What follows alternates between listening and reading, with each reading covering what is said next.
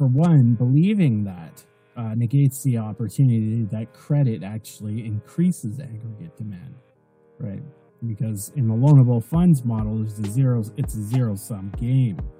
Because I think it's important that Bill Phillips is represented properly, not, the neoclassical or the monetarist interpretation of his work. Many economists that have come up are reading footnotes and not actually reading the original work. The Ty Keen's podcast contains language that may be offensive to your sensibilities. Viewer and listener discretion is advised. Welcome back to the Ty Keen's podcast. This week we're going to cover Bill Phillips' economic model, or better known as the Monetary National Income Analog Computer. I fucked up a lot of my audio this week, so bear with me. Enjoy the show.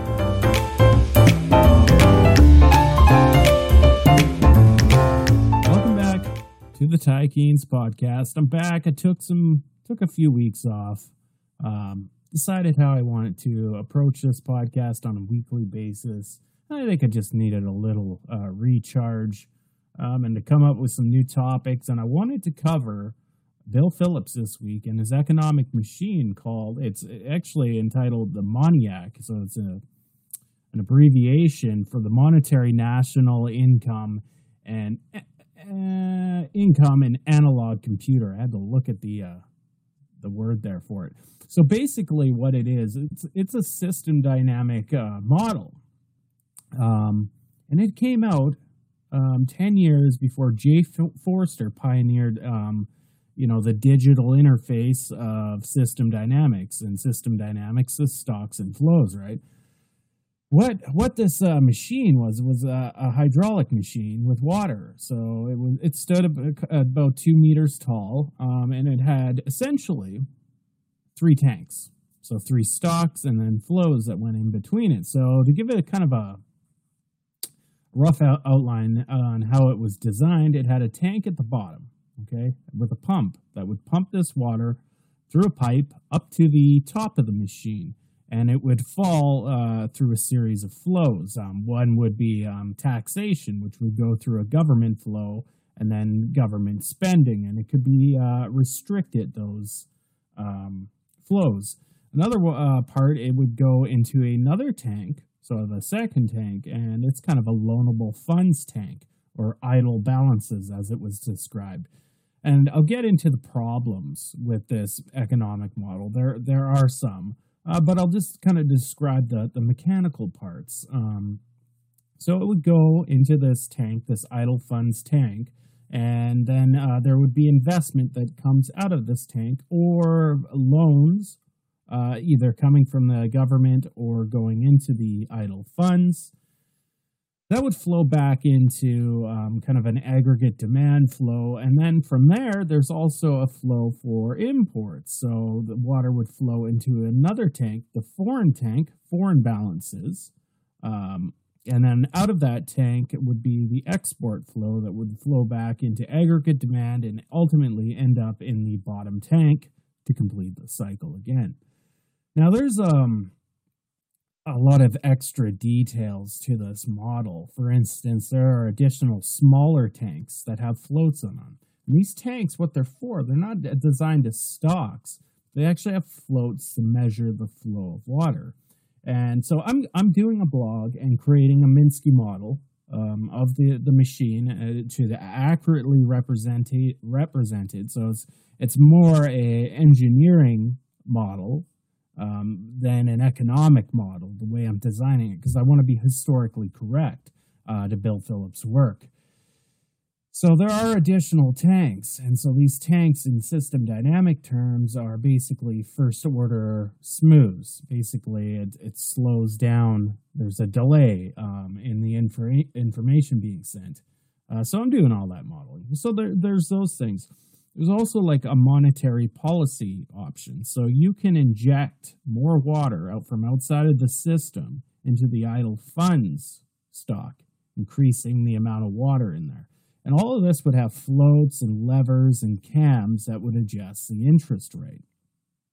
And then that also goes for the foreign balances tank. The foreign balances tank would have outside water coming in, so you could simulate foreign exchange policy. So you could inject more water into the tank, changing the value of the currency, the foreign currency related to the domestic currency, all represented in units of time and water, liters. So it's a fascinating machine, and it also had levers on it, so you could graph or plot the different policy settings. So you can adjust the cams and whatnot to test different policies. So that was really cool. It was really the first, interactive model. So not only was it a dynamic model, it also had an interface built onto it. So it really made it into an application, if you will. Whereas a model is just a model, right? If you build an interface on top of it for either you to test policy options or for somebody else to review the model, then you have an application. Now,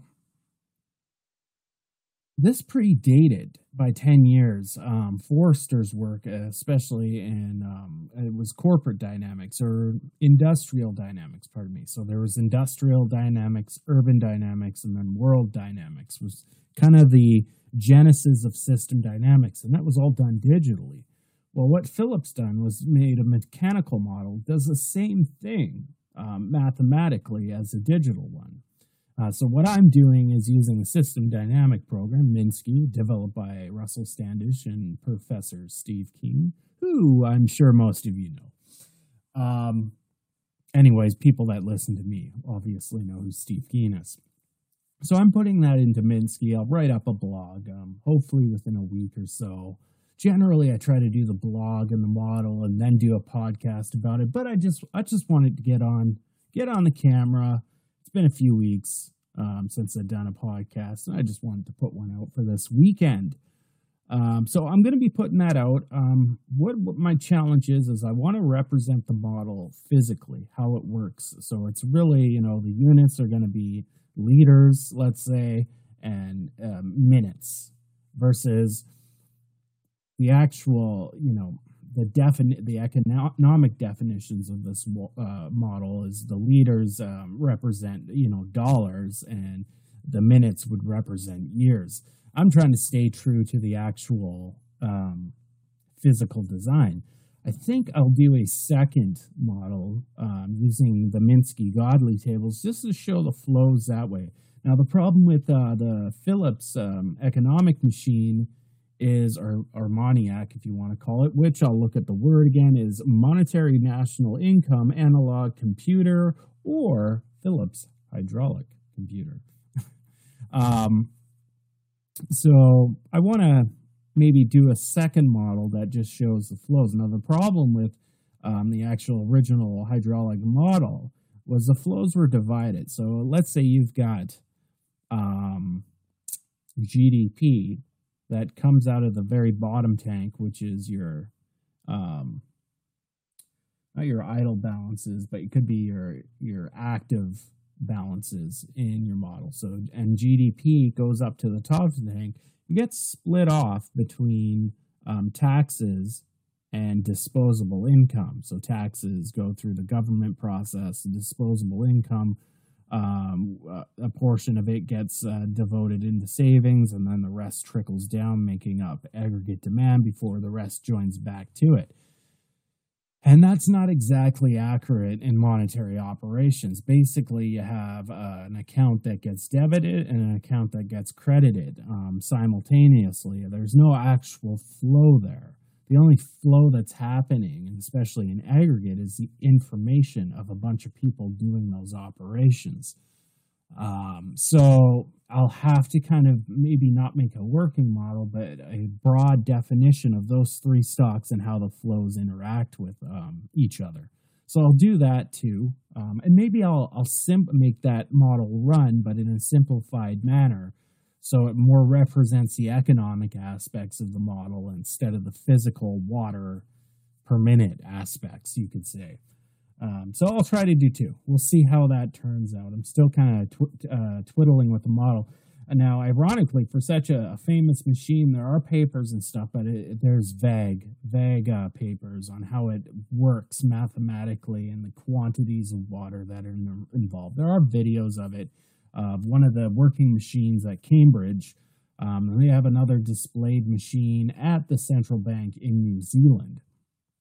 Bill Phillips, just so you know, yes, is responsible for the Phillips curve, his original Phillips curve, not the monetarist Phillips curve, which is just a direct relationship between prices and employment. If anybody wants the paper, the original paper on the Phillips curve by Bill Phillips, you can find an email I've published online on my YouTube page on the About tab, and you can click on it and it'll show the email. You shoot me in an email. I'll give you the paper. I shouldn't do that, but I will anyways, because I think it's important that Bill Phillips is represented properly, not, the neoclassical or the monetarist interpretation of his work, which often many economists that have come up are reading footnotes and not actually reading the original work of these economists. And this is something that I'm in my journey I'm into now, is I'm reading everybody, whether it's Milton Friedman, Austrian economists, Hayek, or, Keynesian, John Keynes, right? So I'm really trying to explore that, in depth, and I'm actually putting out little biography videos on my YouTube channel. If you're watching this on YouTube, you can just go to my YouTube page and find those. I'm just kind of exploring the history of some famous figures, a broad overview of them as human beings, along with their economics. So yeah, I'm going to try to create that model. I think now there are problems, but I do think it gives you it shows you a dynamic way you can model economics. Because right now, the mainstream, there are difference equations, which are basically period to period, sequential period analysis models, don't represent reality. You don't see engineers using that technique to model dynamic systems, which the economy is. So you can learn behaviors. It's not always about, quantitative analysis. It's about how does something work? And then what parts of the model, the structure of the model, can you leverage to change that behavior to one that's, in your opinion, more normatively correct, you could say. And it's just a robust way to model versus that old bullshit that, neoclassicals do. Now, the one problem with the model is it really adheres to a loanable funds perspective. So the one part, the kind of aggregated government loanable funds and monetary policy is correct in a sense. Whether you can want to aggregate the central bank and the treasury as one government entity or not, either way, it's going to add up to the same thing. The central bank can create more reserves or settlement balances and inject that into the idle funds stock. And that can be loaned through bond sales to the treasury.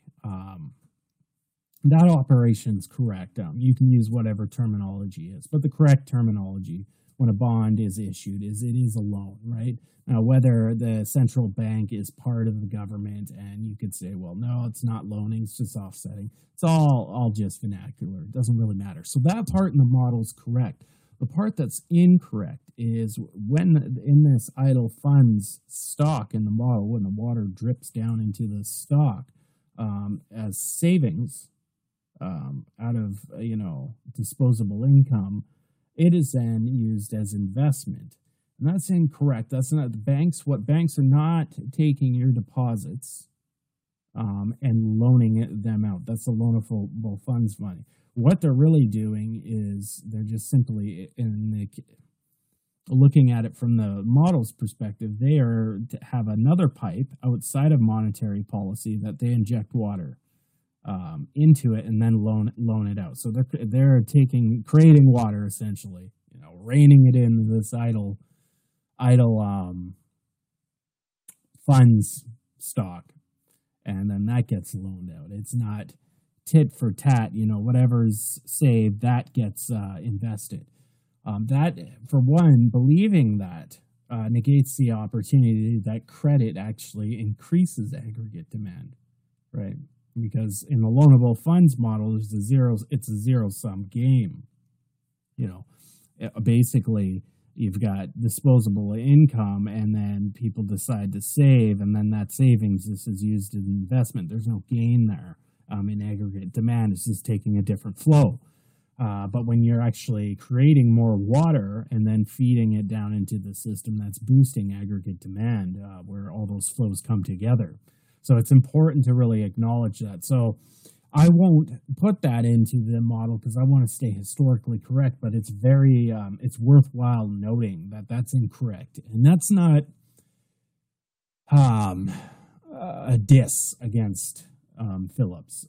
Phillips wasn't a banker, right? This stuff wasn't, stock flow consistency it's been around, but it wasn't really used on a national aggregate level during his time, and that wasn't his field. But the model can still provide, that circular flow kind of look of how the national economy works.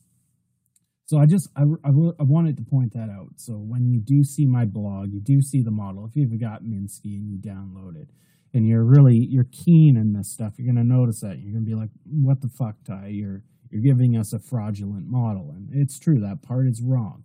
And if I could go back in time and work with Bill Phillips, I'd say, okay, well, you've got a tank feeding money for monetary policy into the idle funds tank, and you've got a tank feeding money or water into the foreign balance account to represent, foreign exchange and manipulating that. Well, you also need another tube going into the idle funds for the private banking sector, creating funds to be loaned out. And that I would advocate for that. And it could make that machine more realistic. As it stands, it's just a three-system state, right, where you've got your spendable balances at the bottom of the tank, which is basically aggregate demand and exports filling up that tank, pumps it back up to be gravity-fed down to other taxes, disposable income, and then a branch off disposable income as savings, and then out of idle balances, you've got investment coming down the center of the chute was a disposable income that wasn't saved, and then government spending coming into it, making aggregate demand, and then you've got a branch off for imports going into your foreign balance tank, and then exports joining back up into aggregate demand, going back into that bottom tank. And that's a circular flow. It has feedbacks in it and little camps. Okay, so this thing is the water's just not, pull a lever and water goes some way and the other way. It actually has adjustable balances, so it's changing the interest rate, which is changing the flow of the water. And it's a really dynamic model in a lot of ways. It's quite interesting. I do have a draft in Minsky where I've just got it working. I don't have the cams mathematically put in place yet, but I'll get it there. And it was the first real economic system dynamic model with an interface, because it could plot out manually, like it had a pen and a sliding whiteboard that would slide as the water went through, and it was all geared and timed correctly so you could plot this, right? Much like you do with Minsky or Vinsim or Stella, AnyLogic, what else? There's Simulink, there's so many system dynamic programs, each with their own, the focus on different fields. Minsky really is a focus on economics, of course. But yeah, no, that's, I wanted to talk about that. I wanted to talk about Bill Phillips. I am a fan, out of the historical figures in economics, he's up there, right? Bill Phillips for me. And they're not intuitive, economists, even for heterodox people. Bill Phillips is up there for me. And you need to read Phillips, his actual works to understand what he meant, not the convoluted fucking bullshit that you see from the mainstream. Another person, Jay Forrester, who really was doing the same work. And it's too bad Forrester and Phillips couldn't have gotten together because they were one and the same. Forrester was really working on electronics in World War II, developed, the computer interface, to have stocks and flows. And ordinary differential equations and modeling and plotting it out in a digital manner, whereas Phillips, an engineer with an engineering background as well, was doing it mechanically with water. So Phillips, Forrester, these are the people that are really at the top of my list of economists, because they were actually looking at the economy in a proper way from an engineering and physical perspective.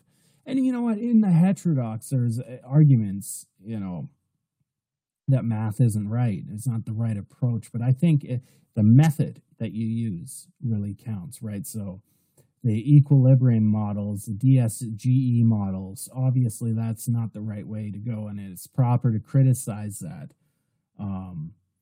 But I think, the system dynamic method is the correct way to understand the behavior of the economy. We still haven't really fully sussed out how the economy works. You have fields like MMT that have really got the accounting on a national level correct, but dynamically, there still needs to be a lot of work to watch the behavior of the economy unfold. And that's kind of like my large national model that I'm working on. It's just a constant slog. I've been asking myself, what's the purpose of this model? Is it to understand bond sales, how that affects in the foreign market? Is it to understand aggregate demand? Is it to understand the private banking sector? Is it to understand government spending? And it's really all of those things coming together to explain the evolution of the capital system. And that's what my model is turning into. I suspect when it's done, it's going to be a story about the evolution of capitalism, the life cycle of capitalism. And because we're not at the end of that yet, that could be the predictive part of my model, is where does capitalism go, and what, at the end of the model, do we have some ideas of what the next stage of, the economic system is, right? And there's I don't think there's ever a sharp cutoff between economic systems, right? It's an evolution between going through systems. And you can have prominent, like the Bretton Woods agreements. You can have those prominent situations, but it's still slow evolution. So it's not like as if, if you're anti-capitalist, well, we'll just turn off capitalism and we'll go to a new socialist, advanced socialist, like futuristic socialist system. Right? It's not going to happen that way. It's going to be a slow evolution. And when we're in the middle of it, we're not really going to see it until we get down the road, and then historians will look at it and be like, this is where we are now. That's how it was then. There was a shift, and we'll name it. We'll have a new name for it. But I suspect that's what my model's going to do. I'm starting to get excited about that story of it and how I'm going to publish it. I put in the hard effort to explain behavior of an economic system, both on a national level and how it interacts with foreign entities in the system, and how it looks on a global level with population and pollution and ecology, right? Because I think that all needs to be included in economics. So that's what's going on. I'm glad I'm doing this again. I'm really glad. You can find me, tykeens.com. I'm going to start plugging my shit here. Got lots of new Patreon members. Let's bring up the Patreon member list. Let's bring that up here. Patreon.com/tykeens. Let's just shout out here a few. Let's just move my monitor so I can see it here. Just shout out a few of the new people. We've got Jan Valadin, Grant Fitzner, Martin Bach. I know Martin. He's one of the new guys. Daniel Satameri. Holy, these names are hard. Oh, boy. I'm butchering this. James Chapman, another one here. Poncho Morano. Matthew Gibbons. Going through them. We got John Polachek. I believe I know him. I've seen him around before. Just a few names that I'm naming off here. I'll give you a shout outs. I promised to do that a long time ago. But anyways, you can get, updates on the model if you subscribe to my Patreon. As little as $2.50 a month. You can, of course, give more. It really And Patreon's really made all of this really possible. Like, so my YouTube content, I'm not viral. Economics is not generally viral anyway. So I'm not going to make a lot of ad revenue off those videos, right? So a portion, of my Patreon funds, that I dedicate in my mind, my scheduling as, okay, let's put out some YouTube videos. And I'm doing, different series right now, including this podcast. So that really helps, and it helps with the time with actually modeling, right? And then not just my large model, but small models like the Phillips machine. So I can blog about it, set up diagrams, spend some time on that, And same with just, my Twitter interactions, spending time on the Steve Keen and Friends live stream. That takes, some time out of my week. So all of that kind of funds me doing this, right? Because, I have my day job as a day trader, right? That pays, the bills for my house, but this is a lot of extra work on the side. And it's, I'm grateful, and I think I will really try to name different Patreon members. Maybe I'll develop a list too. Takes about 5 hours a week to even, edit this podcast with the shorts and, putting the graphics in and, the promotion and whatnot, both on YouTube and if you're listening on Spotify, Apple Podcasts, Google Podcasts. It takes time to do all that. Thank you for joining me on another diary entry that I call the Ty Keen's Podcast. Make sure you hit me up on Twitter, now known as X, at Ty Keen's. You can find me on LinkedIn for that professional interaction at Ty Keen's. Set my website, tykeens.com. YouTube at Ty Keen's. We will see you next week. Bye-bye.